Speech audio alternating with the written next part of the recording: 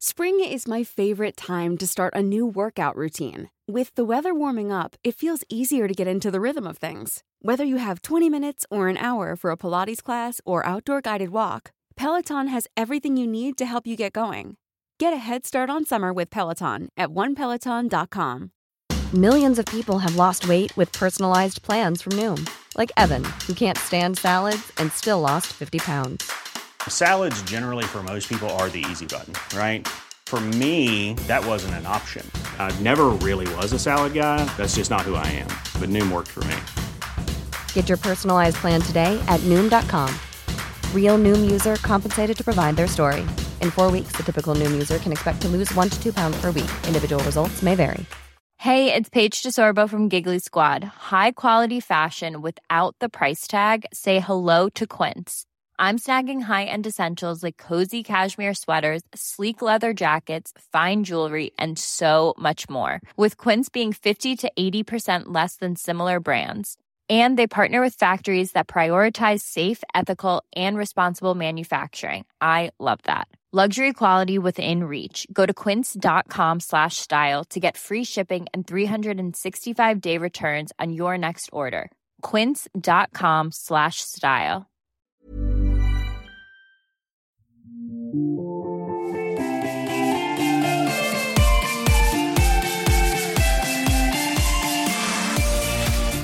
Hi.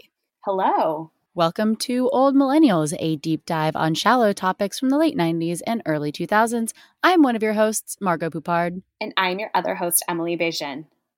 As we've discussed ad nauseum on this show, the early 2000s was not an amazing time to come of age as a young woman, which is why it's so important to give these two important films that could have just been written off as chick flicks their due, and also a Criterion release, please. Yes, that's right. As another testament to the passage of time, the summer cinematic masterpieces of Legally Blonde and Princess Diaries turn 20 this year. So next year we can take them out for a drink.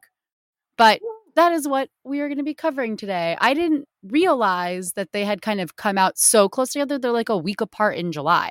A week apart in July. And in fact, Princess Diaries gets shoved into August because, Disney thought this was like not going to be a great release. And so they tried to bury it in August, where a lot of movies get buried. Yes, everybody knows the notorious dumping grounds of like January, February, and like August, early September, when you can kind of get away with your lesser releases for the year. What was the last time you watched either of these movies? Oh, man. I watched Princess Diaries probably a year ago because it's a great, feel good. And same Legally Blonde, it's been probably 2 years, but actually I saw it was on Netflix recently, so I'll probably rewatch it at one point in the near future. Every year or so, I'd say I watch these two because they're fun. They make me happy. And honestly, for 2001 standards of movies about women, they have their tropes, but ultimately are really lovely films that have aged fairly well in a sea of other 2001 films that did not. How about you? I actually just happened to rewatch Legally Blonde a couple of weeks ago when it first came back onto Netflix, because it just was on the new releases page, and Mary and I were trying to find something to watch, and we realized we hadn't seen it in a really long time. And our last memory of Legally Blonde was seeing the second one on July 4th and it being so terrible and I know. disappointed we were after we had seen it. But we rewatched it as well as White Chicks, which was also an interesting contrast to be watching these two comedies back to back. But I was really surprised by how well it held up. I don't know what I was expecting. I didn't see the musical, but I do know that they sort of change it to be a little bit more of a rom-com-y ending versus the kind of a self-empowered ending that we do get in the movie. But I forgot how funny it really was and how popular that movie made the tangerine clamshell laptop that she has. Yeah, I feel like between that and I think Mandy Moore had in the Candy music video another colorful iMac, and she had the desktop, I think, and it matched her little Beetle, the bright green Beetle that she drove. Great spawn con right there. But kind An of like what I elephant told never you today, forgets. I don't think I've rewatched The Princess Diaries since I've moved to the Bay Area. So it had been a really, really long time. But like you said, it's like a warm hug. It is such a feel good movie, but also genuinely funny because as I kept texting you, oh my God, Anne Hathaway is so good in this. She's I like had kind of forgotten. great. She is great. Sandra Oh, scene stealer Oh my as God, I know. Principal Gupta. I mean, that they're like great. Heather Matarazzo, lots of fun. Even Mandy Moore, like a little one-dimensional, but plays a good bully. Like she plays it well for her like first acting gig ever. Everyone just does a great job. And the fact that this was a fun set shows. I would also say that this is like version 1 of what will ultimately be Mandy Moore's character in Saved. I feel like that's the fully realized version of this character. For sure. She like graduates from Princess Diaries and does a great job there. Well, But do you have a personal connection to either of these movies? Since both are also based on books, I never read the Legally Blonde book at all. I actually was not super aware that there was a book that it was based on. I just thought it came from the hilarious screenwriters.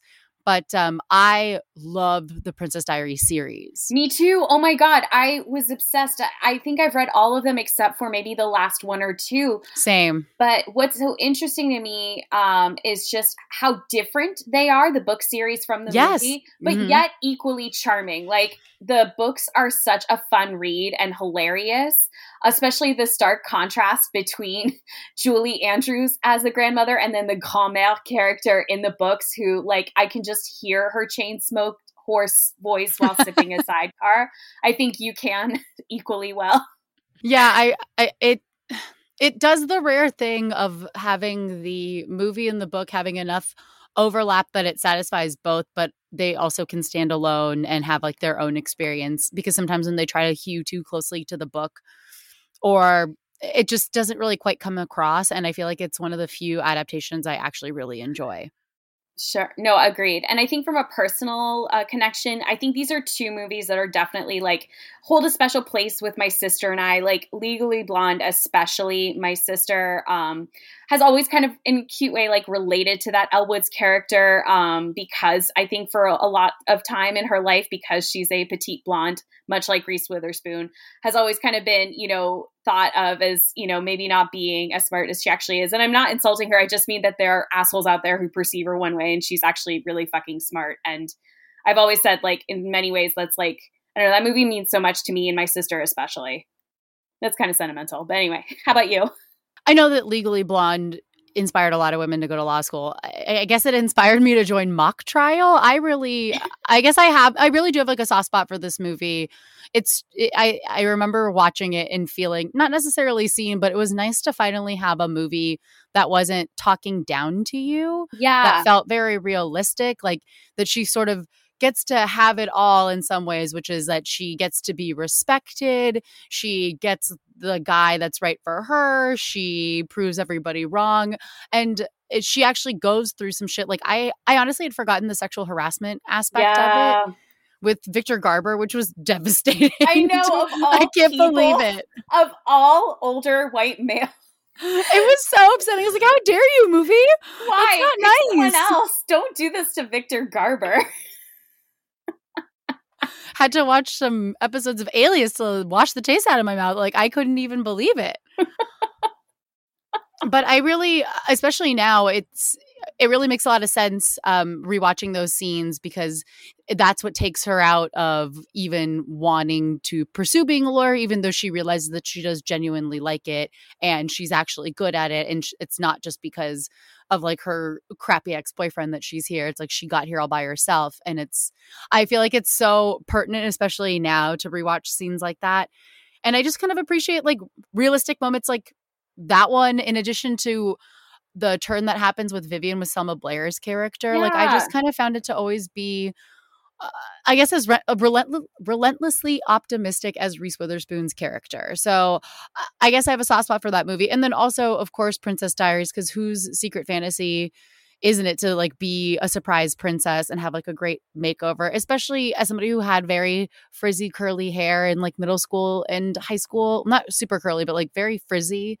I would have loved to have had that blowout. I was so envious. of her hair at the end of that makeover scene. And I felt the same way at the end too. I was like, wow, I really have not grown that much as I thought I have. Because I'm like, wow, I wish my hair was just that silken soft. Seriously. I mean, I think, in both ways, what I love about both those characters is that they start out being one way, and then we get to see them ultimately like blossom into these two people who are multidimensional and wonderful, and ultimately, stay true to themselves as they go through these transformations, and just, realize that they're more capable of what they were, they thought they were capable of in the beginning. Yeah, I love that it's like an elevated slumber party movie. Like, of course, it's like a great movie to watch with like your big group of friends, but then you can also do what we're doing and sort of like dissect it and pull apart the things that we can appreciate now, especially as we've talked about on this podcast multiple times of just sort of the reframing of a lot of things that have happened from like the late 90s and early 2000s, which happens to be the pocket of our interest. Well, exactly. Let's get into it, and we'll do these in order of which they were released. So we'll start with Legally Blonde, that was released on July 13th, 2001. It was directed by Robert Lutic, who will go on to do Monster in Law, Win a Date with Tad Hamilton, which I really like, and The Wedding Year, which I think you've seen. That was like a more recent release. Might have. There are just a lot of wedding movies that came out in the last couple of years that they all kind of become a blur in my mind. And I think all of them are on Hulu. Oh, yes. All of them.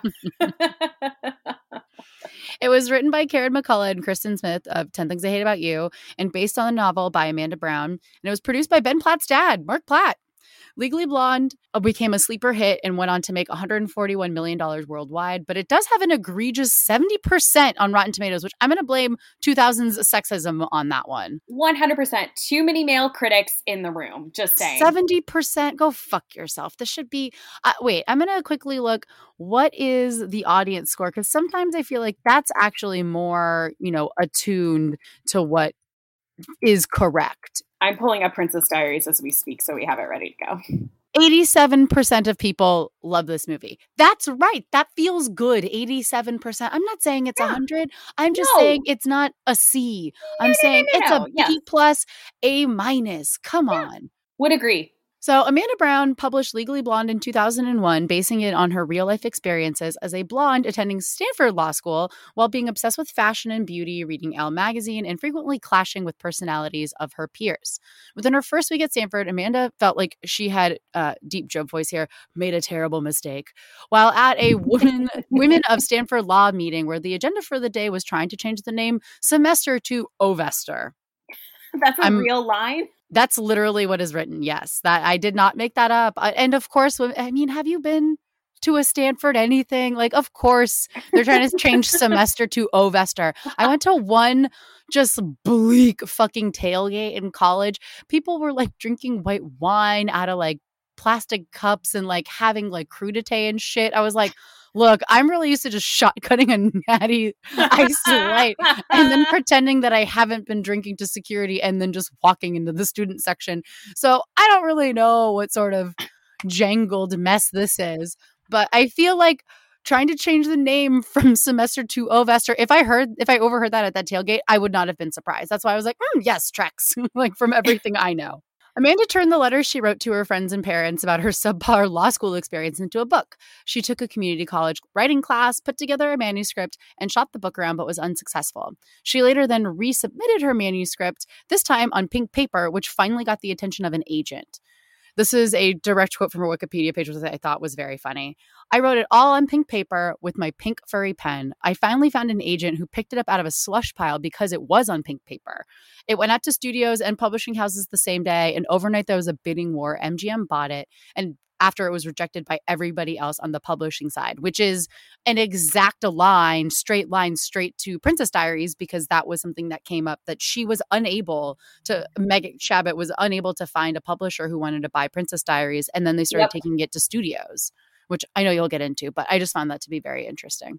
Producer Mark Platt instantly understood the power of a character like Elle Woods and brought in the 10 Things I Hate About You screenwriters Karen McCullough and Kristen Smith on board to adapt it. And they spent 2 days on Stanford's campus, like around registration day, to kind of get a vibe. Director Robert Ludick is an Australian newcomer who came to Hollywood on the success of his quirky debut short film, Tiziana Bubarini, which was on the festival circuit and was added to the project. I had to look up what it was because, like, is this disgusting? And it's like about a girl who has like a hair lip and then she gets surgery to have it fixed. And like, I don't know, comedy ensues. Unclear, but wow. But this movie is a great debut for him, and I will forgive this project and pretend it's not real. So when the studio first greenlit this project, they weren't aware that the film would be structured as progressively as it is and have it be this feel-good women empowerment movie, which, I mean, honestly, if you have the director of Tiziana Bubarini, I would assume that as well. According to the director, quote, initially they thought it was going to be much more wet t-shirts and boobs. God. Men are just, this is so funny. This is very like, fuck it, make them lesbians. I don't give a shit. Like, this vibe is so much. Excuse me.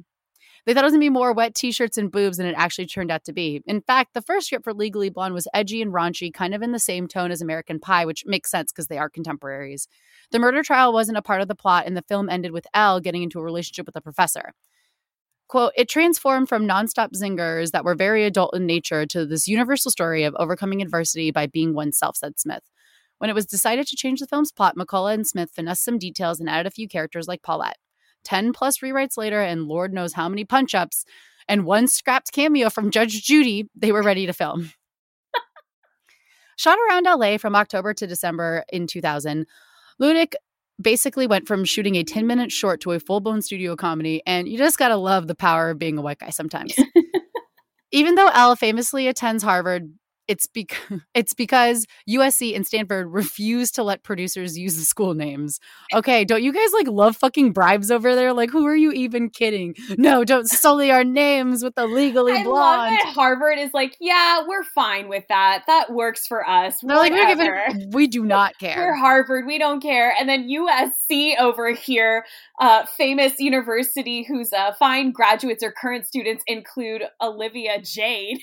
Like, well, let us not forget about the sailing coach from Stanford who got fired for like not really taking a bribe, but it looked like he did. So Stanford is not clean in all of this either. And I've met some pretty questionable people who have gone to Stanford. So like, let's all just keep some perspective here. Like they both have some blood on their hands. Come on now.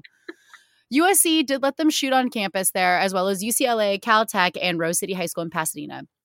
The iconic bend and snap scene almost didn't even happen.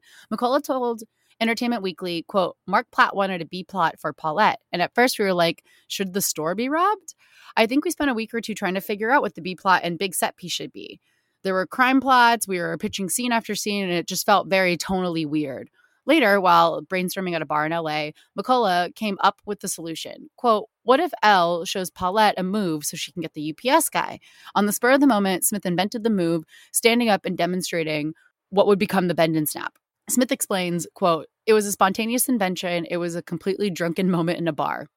Ludick later adapted the bend and snap into a full-blown dance number choreographed by the Toni Basil. The film, I know! She choreographed the whole thing and then taught it to everybody. Love it. The film originally ended at the courthouse right after Woods won the case, with Elle on the courthouse steps sharing a victory kiss with Emmett. Then cutting to 1 year later into the future with her and a now blonde Vivian starting their own blonde legal defense club at law school. When the test audience panned the ending, McCullough and Smith, along with the rest of the production, agreed the ending was weak. Back to that Entertainment Weekly article I was quoting earlier. Quote, it was just a weak ending, explained screenwriter McCullough. The kiss didn't feel right because it was not a rom-com. It wasn't about their relationship. So test audience were saying, we want to see what happens. We want to see her succeed. So that's why we rewrote it for the graduation. Another proposed ending, though, that didn't make the cut was a song and dance number with everyone at the courthouse, which really feels tonally off. Oh, I do remember reading that they reshot that ending like several months later. So yes. Everyone's wearing, you'll probably get into this. Ultimately, the new ending takes place at graduation, which was filmed at Dulwich College in London. And since Witherspoon was in that city filming The Importance of Being Earnest at the time, she had cut her hair for that film as well as Luke Wilson had shaved his head for the Royal Tenenbaums. So both actors had to wear wigs. And that's all the behind the scenes that I have about Legally Blonde. Yeah, I'll get into casting a bit. So Reese Witherspoon was almost not cast as Elle Woods. So the people that they were considering at certain points at one point or another were Charlize Theron, Gwyneth Paltrow, Alicia Silverstone, Katherine Heigl, Christina Applegate, Mila Jovovich, and Jennifer Love Hewitt. But it was director Rob Lukatek who really was on board to have Reese Witherspoon play the role because they needed someone who was smart but who could play the character you first think is a ditzy blonde, but then turns out to be this incredibly competent and intelligent woman. Reese Witherspoon was the first person to read the script, and it wasn't sent to any other actresses. And casting director Joseph Middleton had also previously worked with her in The Man in the Moon and A Far Off Place. So he really believed that she was right for the role. And then Mark Platt was also on board. So Christina Applegate had turned it down. She hadn't even read the script, but just turned it down. And Mark Platt at one point thought maybe Britney Spears should have this role, which just feels very wrong. But Karen McCullough Lutz was just like, yeah, this person, she had just seen the SNL episode with Britney hosting and was just like, yeah, this probably won't work. We love Britney, of course, on this show, but acting, sadly, is not her forte.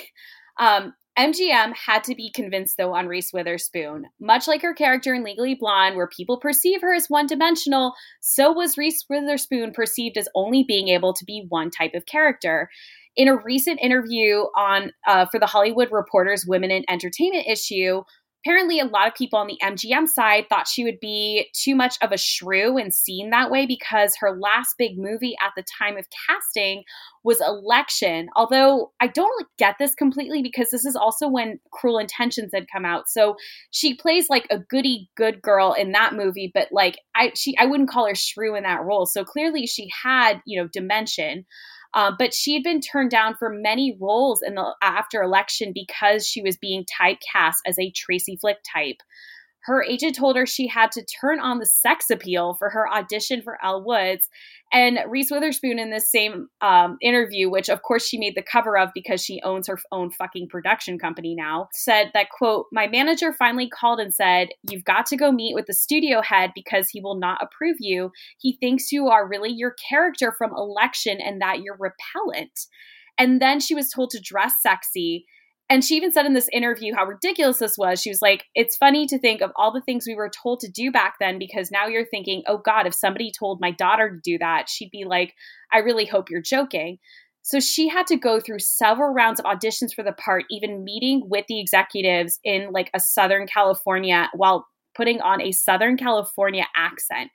And she said it was a full room of men who were asking questions about her being in a sorority, even though she had like dropped out of college 4 years earlier and had never been in a sorority house. I mean, this is like so art, like life imitating art, because that character is so perceived one way and then is, turns out to be brilliant. And just like Reese Witherspoon, who is just like hit after hit, is a very smart, competent person. And a great actress. But Lukatek, the director, remembered meeting with Reese Witherspoon to discuss how she would approach the role. And they were trying their best to ensure that she didn't come across as just another, like rich girl driving a Porsche. She had to just dress in a certain way that wasn't distracting and off-putting. And this is how like this is 2001. But really, Witherspoon had to, what was wild to me is just like, I can't imagine anyone else in that role other than Reese Witherspoon, and yet it took so long for her to get cast in that role. But for Paulette Bonafonte, Jennifer Coolidge had just come off of a few breakthrough roles in the last 2 years, playing Stifler's mom in American Pie, and then later Sherry Ann Cabot in Best in Show. The same year Legally Blonde came out, she would reprise her role as Stifler's mom in American Pie 2. And Coolidge, according to the New York Times oral history on the movie that was published this past July, heard rumors that Courtney Love and Kathy Najimy were up for the same role, which I can see Kathy Najimy in that role. I cannot see Courtney Love. No, what? Courtney Love? I feel like that changes the energy completely. Completely. That is just, it is a sadder movie. Oh, God. I feel like the bend and snap doesn't work if you have Courtney Love. It works still with Kathy Najimy, but not Courtney Love. Absolutely that is wild. Not.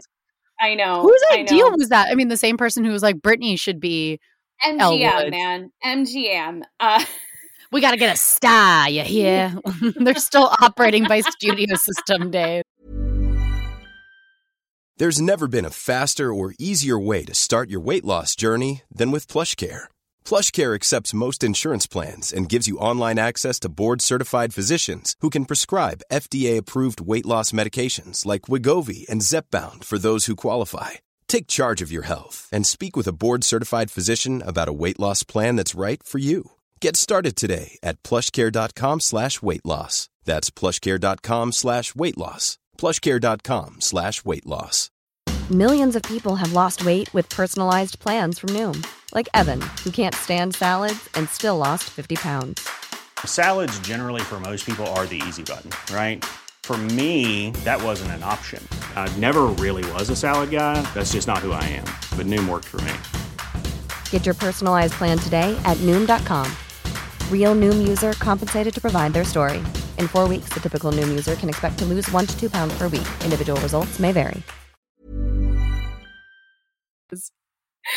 As for Vivian Kensington, Kirsten Smith wanted to go for Chloe Sevigny, but they weren't able to get her. So they went with Selma Blair, who had just worked with Reese on Cruel Intentions, and the two of them were really good friends in real life. Selma Blair had also just done the Freddie Prinze Jr. and Julia Stiles rom-com, Down to You, and Ali Larter, who originally read to play one of the sorority sisters, read the script and really loved the part of Brooke Taylor Wyndham and was later cast in that role. And then for Emmett, Joseph Middleton, the casting director, wanted to go with, you're not going to believe this, Paul Bettany. What? I know.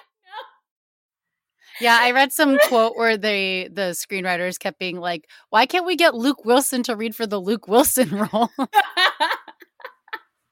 I think it's kind of wild because I'm thinking like literally a year later, if I'm not mistaken, Paul Bettany won an Oscar for A Beautiful Mind as a support for the supporting role. Like, I think you're right. At the very least nominated. Oh my God. But then luckily everyone convinced Middleton that it should be an American person who gets this role. And it was the screenwriters who suggested Luke Wilson because they had always wanted him the whole time.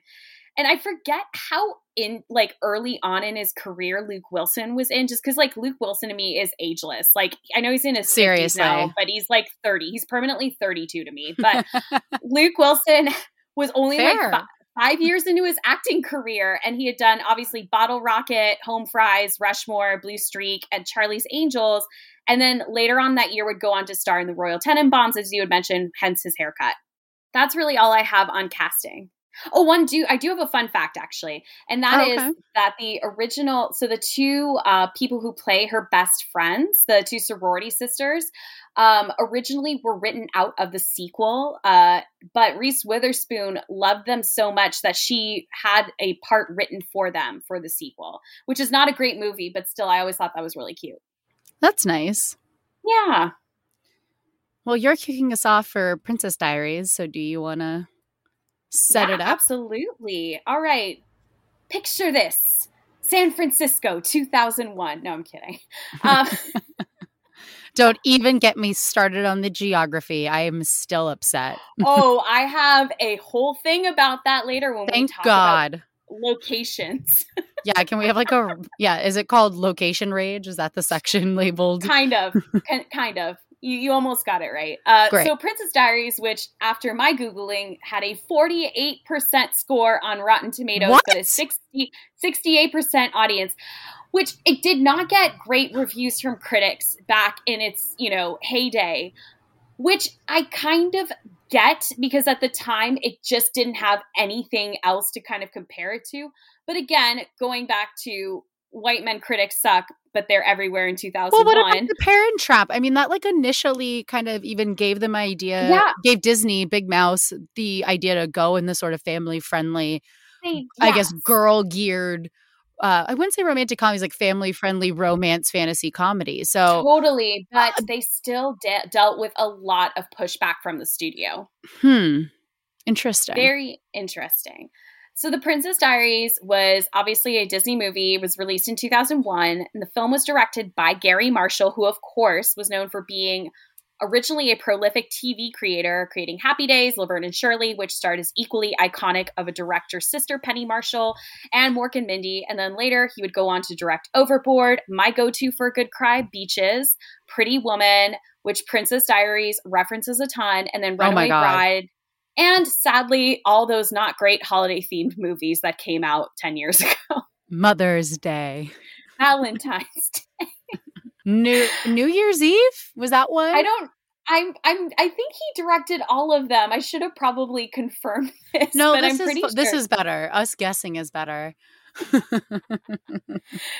Quick plot overview, which I can't really imagine anyone listening to this podcast needs a refresher, but just in case, Mia Thermopolis, played by Anne Hathaway, is an introverted and unpopular high school girl living in San Francisco with her single artist mom, played by Caroline Goodall.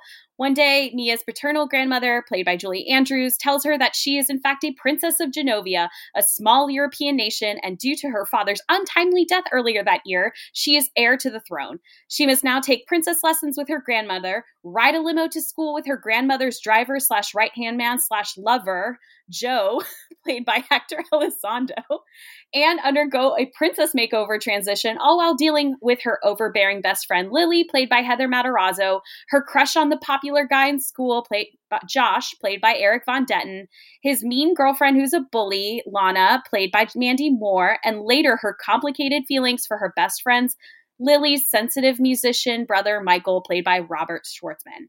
While all of this is happening and Mia deals with this newfound identity, she has to basically decide whether she wants to accept one day ruling the throne or abdicating. All in a day's work for a 16-year-old. So much like you and how this was based on a book that almost had no luck getting published, the movie is based off of Meg Cabot's novel, The Princess Diaries, which was published just a year prior to the movie coming out. Few things to note here for those of you who have read the books. The book would go on to be an 11-book series. Mia Thermopolis lives in New York with her mom instead of San Francisco.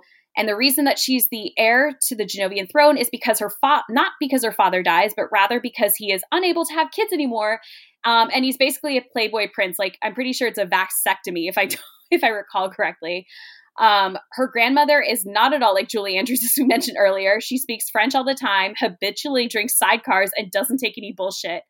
And Cabot would go on to write this first book, inspired by her own real life, where her mom, in fact, dated her teacher and later married him, which is what happened to Mia in the books and movie. Cabot had the original manuscript rejected 25 to 30 times, according to Cosmopolitan's oral history on the movie that was published this summer. She then decided to work with her agent after all these publisher rejections to set it off to producers in Hollywood.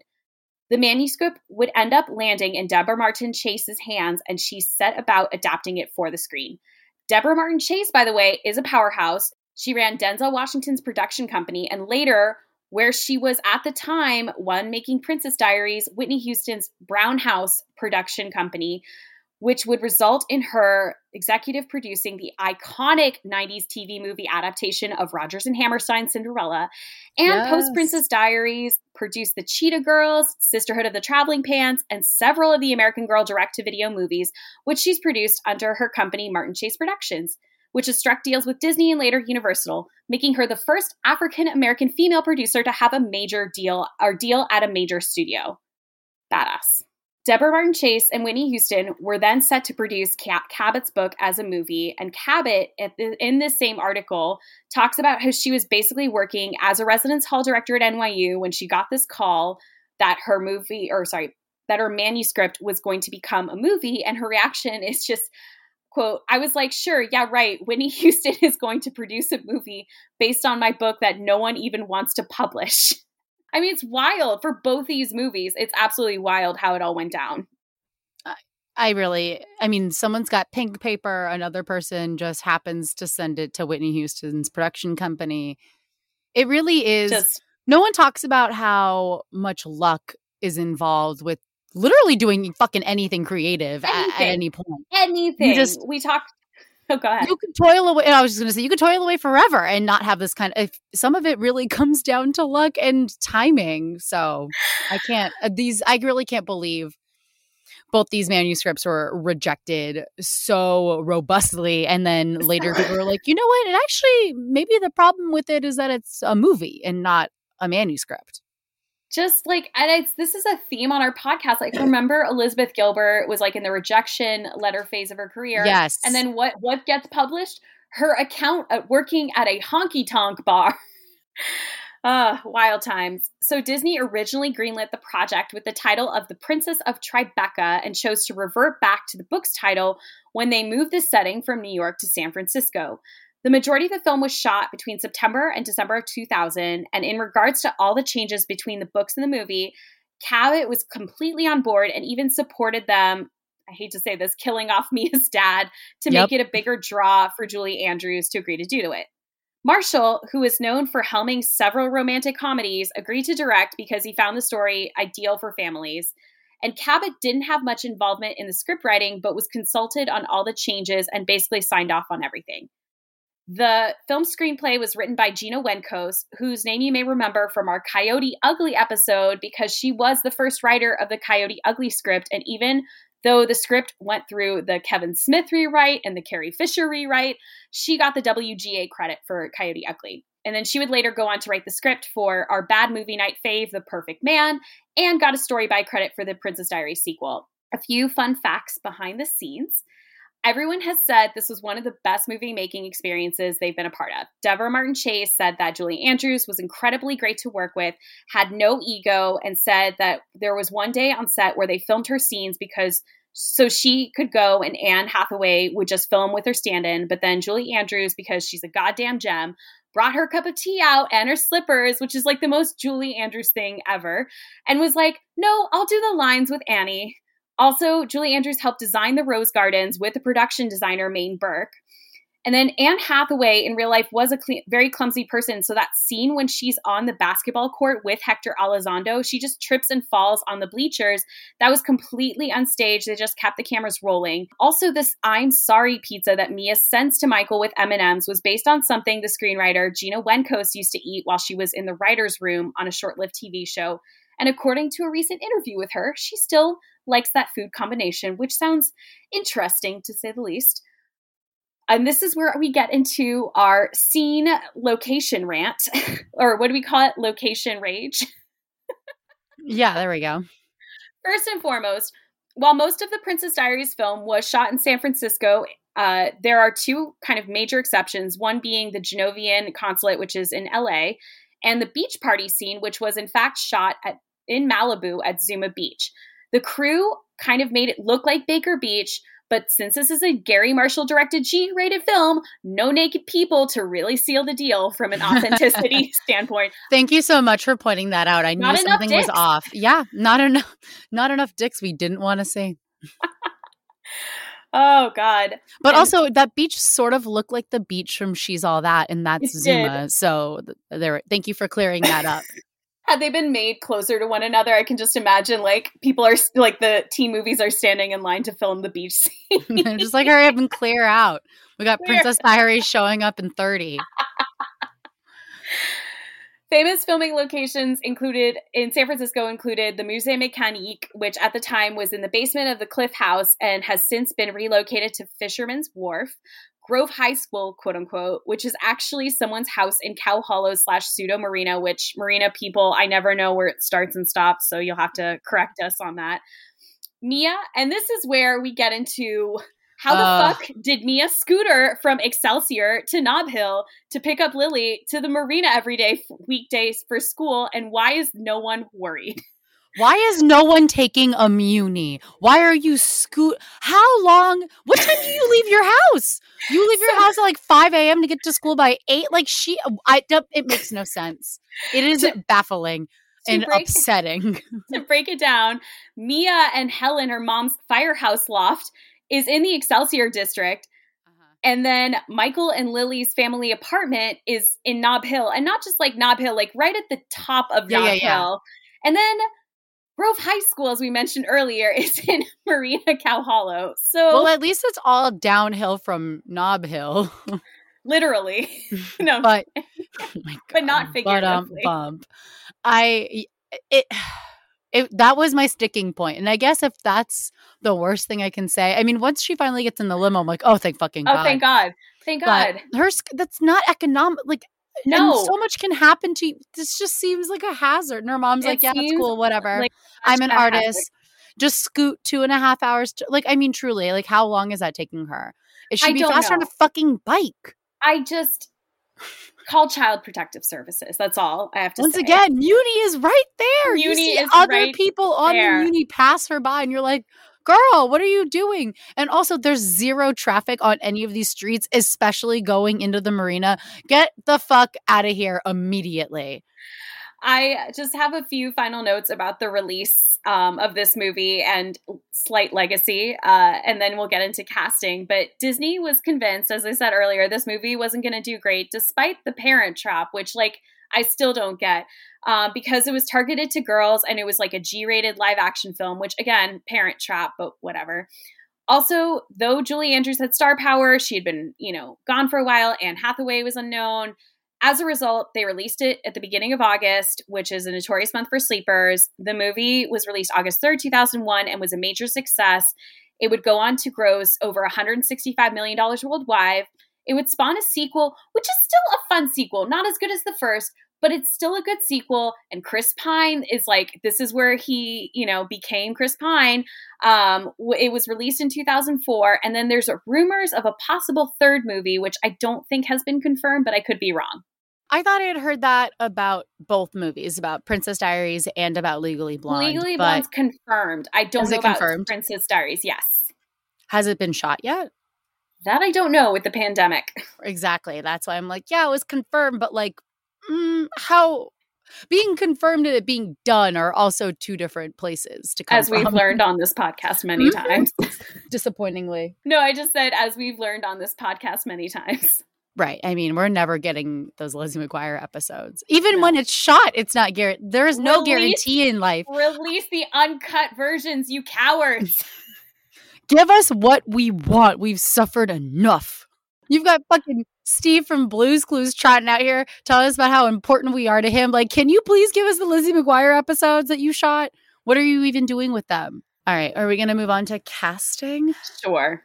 Okay, much like Legally Blonde, they auditioned everyone, according to Deborah Martin Chase. Reese Witherspoon, Scarlett Johansson, January Jones, Emmy Rossum, Juliette Lewis, Liv Tyler, who was a big contender, but then ultimately Gary Marshall was talked out of it by his granddaughters, Alicia Silverstone, Christy Carlson Romano. What is this age range? Let's recap the age range. But she actually couldn't really audition. She ended up not being able to audition because of even Steven conflicts. Sarah Michelle Gellar, Kate Hudson, Cameron Diaz. I mean, she really meant everyone. Oh my God. And after not initially being available, they finally got Anne Hathaway to come in to audition. It's widely recognized as her breakout role. She auditioned during a layover in LA while traveling to New Zealand for The Other Side of Heaven. Prior to this, Anne Hathaway's only credit was for a short-lived TV show called Get Real. Her natural clumsiness, apparently she was so nervous during her audition with Gary Marshall that she fell out of her chair, impressed him enough, and she was cast based upon this sole audition, no screen test.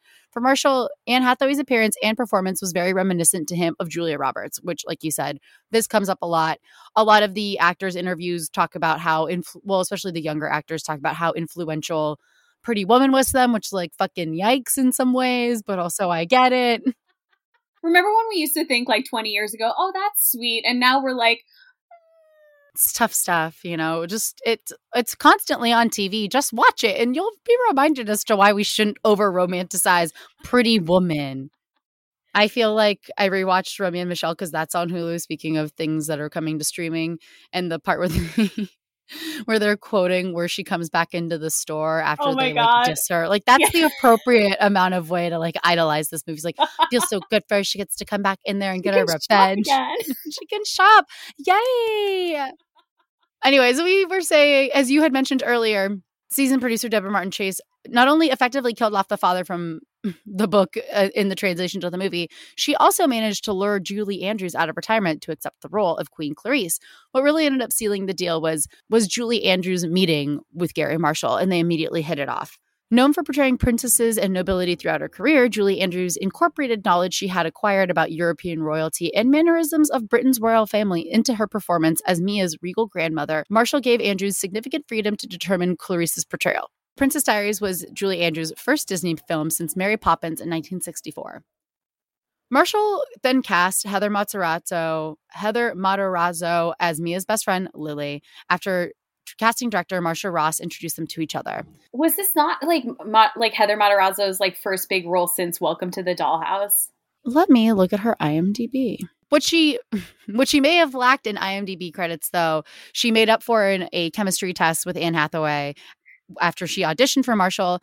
Hathaway believed that the two of them had actually met several times prior at auditions, but Heather never really remembered them. But despite this, they had great on-screen chemistry. I just found that to be like so funny that she's like, I don't know you. I have no idea. Well, she was in Scream 3 in 2000, which to me is a big role. So maybe I'm wrong about that.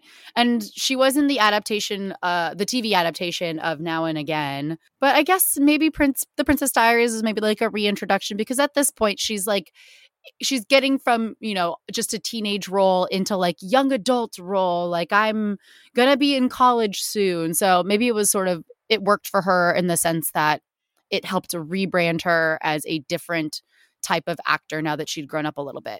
And she also goes on to be in Saved like a few years later with Mandy Moore. So I believe that that's pretty fun. Hector Elizondo as Joe was somewhat of a no-brainer since he's been in all 18 Gary Marshall movies, which when you think about it, he was in Pretty Woman as the concierge who helps her figure out like dinner forks and soup spoons and shit. When Mandy Moore was cast as Mia's rival, Lana Thomas, the author thought that she was actually going to play Mia and then had to be like, oh, no, I'm thrilled that she's just a part of it, period. But I really thought she was going to play Mia. Gary Marshall was also Mandy Moore's first big director film debut, and she credits this movie and Marshall for taking a chance on her and setting her acting career into motion. Robert Schwartzman, aka Michael, Mia's not Eric Von Detten crush, is also a member of the band Rooney, and he plays in the movie band Flypaper. Schwartzman wanted to change his last name in the credits to Cage in honor of his cousin Nicolas Cage. He's a Coppola. But the film's promotional material had already been finalized. The Princess Diaries remains his only major film role. Marshall then cast several of his own family members in supporting and minor roles. Kathleen Marshall, his daughter, plays Clarice's secretary, Charlotte Cutaway, and like her last name is an inside joke because they used her to cut away to moments where you want like a reaction for the audience from like a lay person, and so she was Charlotte Cutaway. Marshall's wife appears as a ball guest, while his twin granddaughters, Lily and Charlotte, appear as a pair of schoolgirls asking for Mia's autograph. Marshall himself has a brief cameo in the Genovian Independence Day Ball, alongside his sister Penny. San Francisco Mayor Willie Brown plays himself in a cameo where he's briefly interviewed upon arriving at the same ball. And that is all the casting behind the scenes fun stuff I have for The Princess Diaries. Is there anything else? Are we forgetting anything? No, other than Lana got coned. Even that feels so risky. I do love that. What I thought was really funny is Lana's acting like a total dickhead to Mia, and the worst insult is like, she's such a jerk. And look at those two jerk faces over there. It really has big like Bachelor in Paradise, like, hey, butthead. You're like, you're 40, like fucking relax. Don't call adults butthead or jerks. Jesus Christ. So other than hoping that the Rotten Tomatoes scores were higher for both of these movies, any parting thoughts before we close out our 20th anniversary tribute to Legally Blonde and Princess Diaries? No, it's just fun to revisit these. And both available on streaming, and they hold up in terms of a rewatch. Very heartwarming, fun. You'll be texting your friend. Anne Hathaway is a comedic genius, all that stuff. She's an underrated national treasure. Oh, I'm so sorry. Annie Hathaway, as she wants to be referred to now.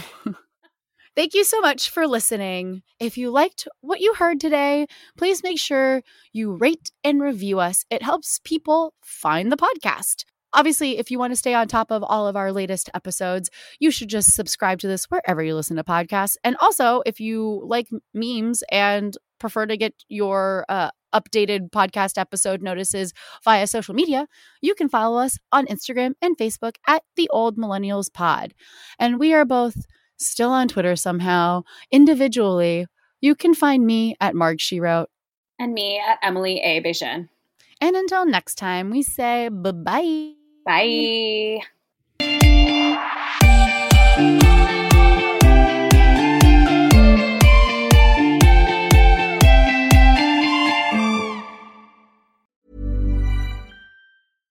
even when we're on a budget, we still deserve nice things. Quince is a place to scoop up stunning high-end goods for 50 to 80% less than similar brands. They have buttery soft cashmere sweaters starting at $50, luxurious Italian leather bags, and so much more. Plus, Quince only works with factories that use safe, ethical, and responsible manufacturing. Get the high-end goods you'll love without the high price tag with Quince. Go to quince.com/style for free shipping and 365-day returns.